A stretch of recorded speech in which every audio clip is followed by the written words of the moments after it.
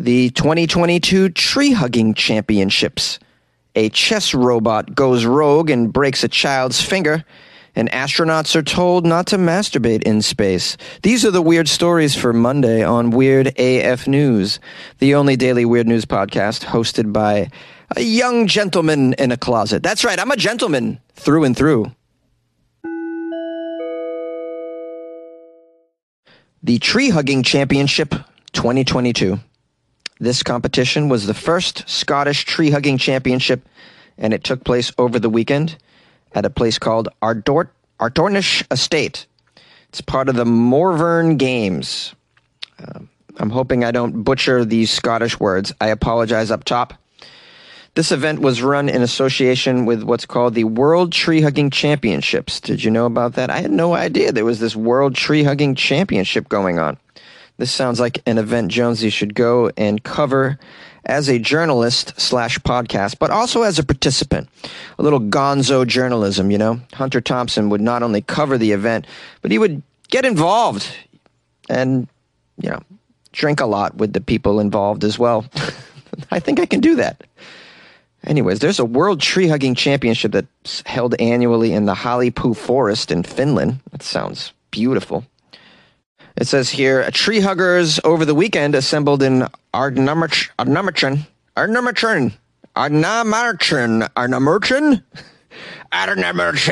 I think that's the one. This was part of a week-long games and gala week on the peninsula. Showing the love for the forest, competitors had to take this event very seriously. Tree hugging is a very serious activity. Now, they expected only 10 competitors for this tree hugging competition. They were very surprised to see more than 25 people show up to hug some trees for a good cause. Now, on the website, I have a list of the events. We have speed hugging. The most trees hugged in 1 minute. In a clearly marked area, hugging as many trees as possible in 1 minute, each hug lasting a minimum of 5 seconds. There's another event titled Dedication. The most dedicated hug, showing presence, intention, love, respect, etc., of a specific tree of the participant's choice, lasting a maximum of 1 minute. And then there's an event called the Freestyle. The most creative hug. Style open to participants' own interpretation. One tree only, lasting a maximum of 1 minute. So it's 3 very short tree hugging events rather than one long one. I thought it was going to be like those dancing marathons. See how long you can hug a tree. You know, so the last person standing is the winner. This is actually more creative. I think I like this. It says here the tree hugging championships were judged by a panel of independent judges who have an interest in trees, the environment, and green health. So they only brought in judges who have an interest in trees. You should bring in judges that have an interest in hugging as well. I would think that you need some hugging experts. Now, on the championship website, there is a mission statement. Their aim was to raise awareness of nature in the local and global community, promote understanding about the benefits of trees for human health, increase appreciation of nature, and host a very friendly shared experience that brings people together. Well, that's all fine and good, but what about the trees? What about their feelings? Do you think they enjoy being touched by us gross humans? I mean, they know what we're doing to the planet. They must be like, ew, these people? Ugh. Oh, you're touching me? Dude, get off me, man. Get off. And you know tree huggers don't shower, so that's a thing. A chess robot went rogue and broke the finger of a 7-year-old player. A damaged ego is usually the worst injury that a chess player can come out of a match with, but in Russia, a 7-year-old child playing against a chess robot was forced to interrupt the game when the robot suddenly snapped one of his fingers, breaking the child's finger. Well, this robot went all Tanya Harding on a 7-year-old to win the match. I told you guys, don't trust these robots, man. They got it out for us. Can't even play a friendly game of chess with us.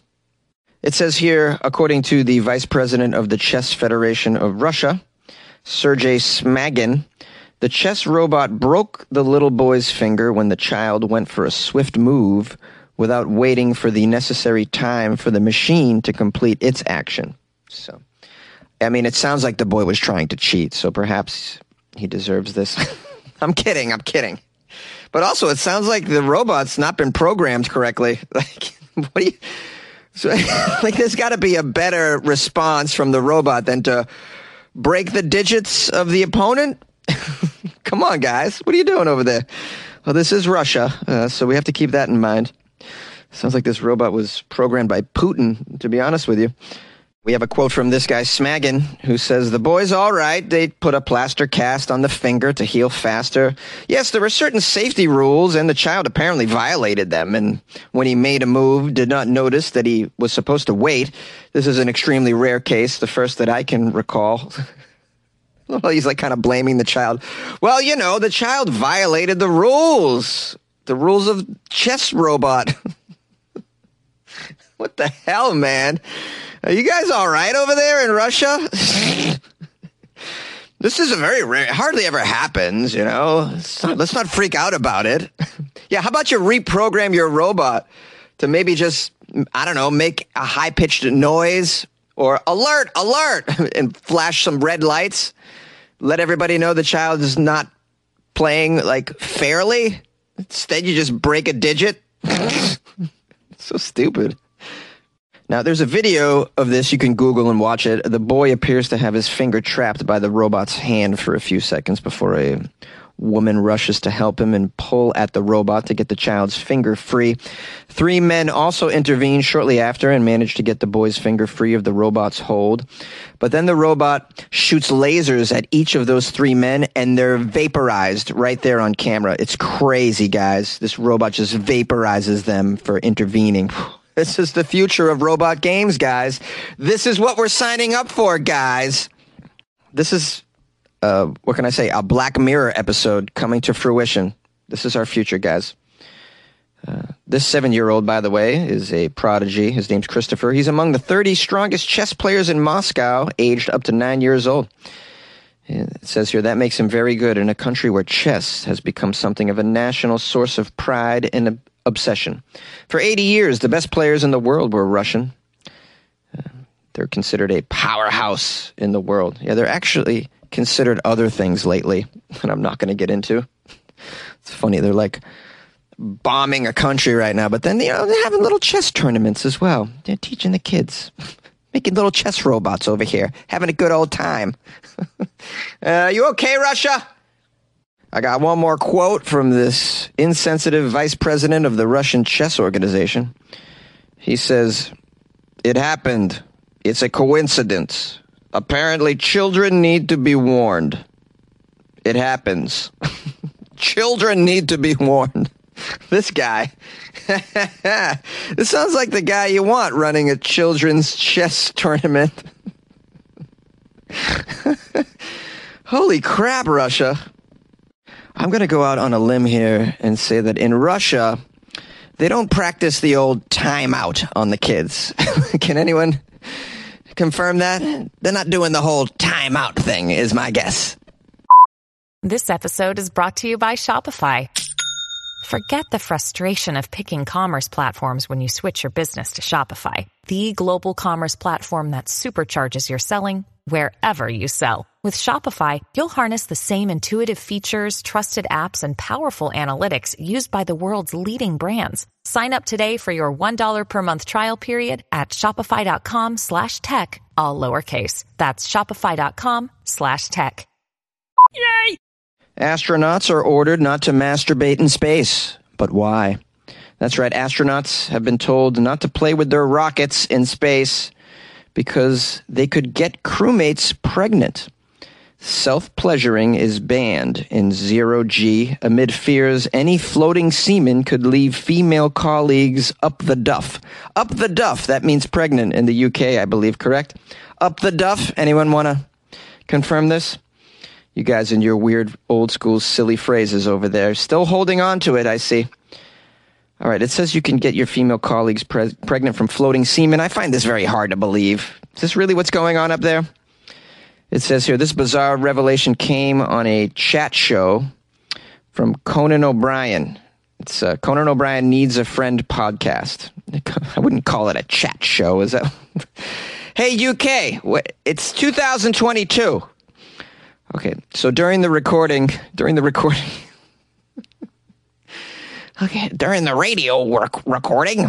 Mr. Conan asked a NASA engineer if he had ever sent porn to the ISS.